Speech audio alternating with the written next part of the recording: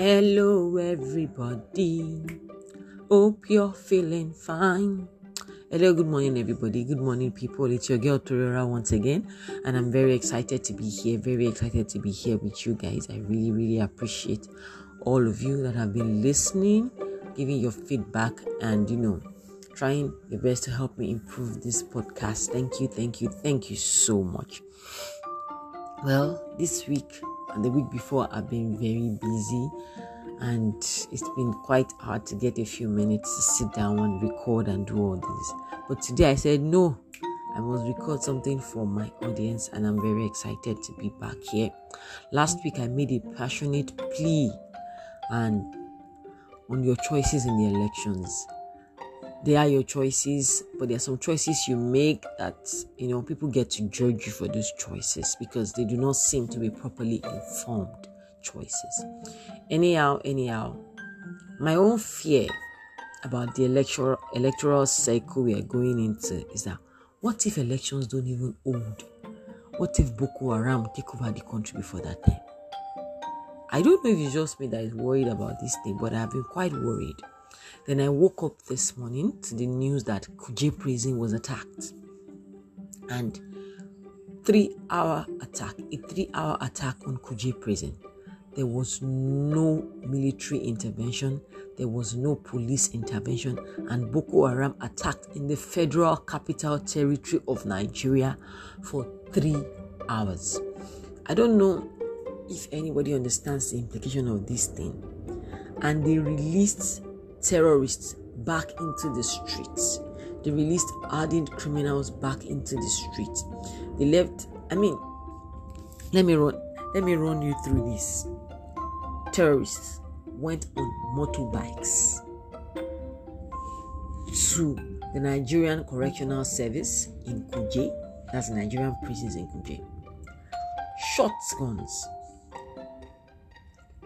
threw explosives, broke open the gates of the prison, got into the prison, located their co-terrorists inmates, released these terrorists, damaged the prisons more in 3 hours. And there was not one single military presence, police presence, or security agency presence in that entire area. I know, sometime last year, Aso Villa was robbed. Somewhere around Aso Villa was robbed. The secretary to the federal government, his office was robbed. That was an alarm. Who robs in the federal? Around the Aso Rock. We even know what Aso Villa looks like. Buhari's convoy, his pre-convoy, was attacked yesterday in Katsina.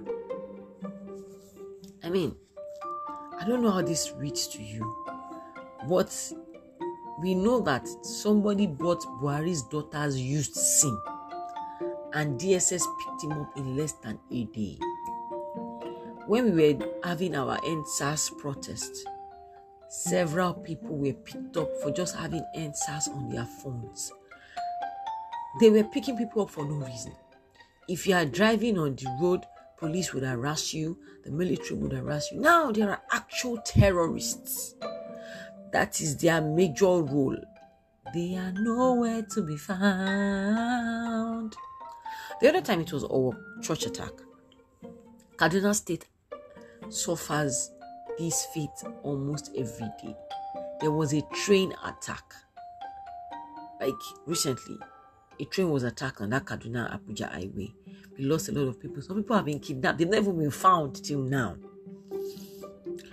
The people in Benue State, the people in Niger State, they deal with these attacks every day. The worst part is Kaduna has almost every military establishment in the country. The NDA, the Nigerian Army, everything is in Abuja. Is in Kaduna.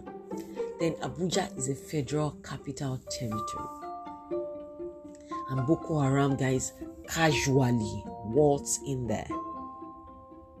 Release guys in the prisons. Not just petty thieves, hardened criminals back into our system, particularly the Boko Haram terrorists that were in their custody. in all these operations, these guys were on several bikes. They were not stopped by one security detail or one security agency. They got there uninterrupted. They operated 3 hours uninterrupted, freed their co-terrorists and left. This doesn't sit well with me because I think, what if these guys are being released so that elections will not hold next year? I know it's a conspiracy theory, but at this point, I'm not sure it's far off. So that next year, they'll just cause crisis and there'll be no elections. And we are stuck with Buhari, who would hand over to his brother because he has said that they are brothers and they can be rehabilitated. Who hand over to them like those guys in Afghanistan have done. I am legit scared, which is why, I don't know.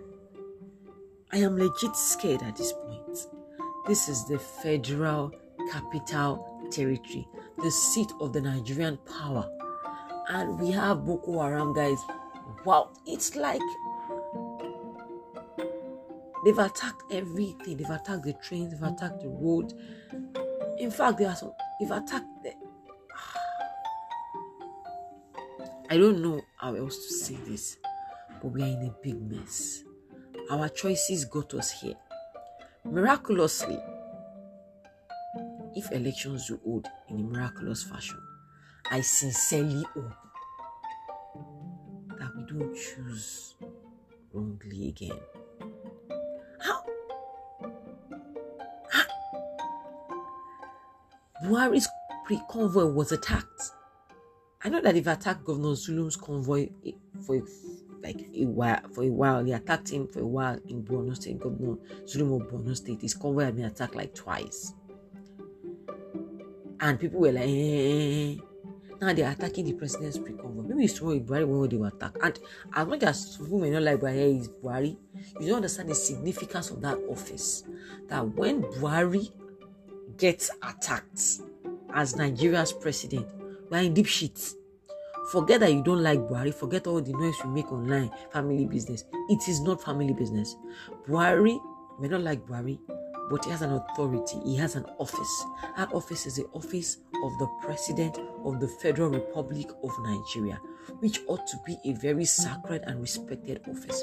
So if terrorists have the audacity to attack the pre-convoy of the President of the Federal Republic of Nigeria, it tells you something.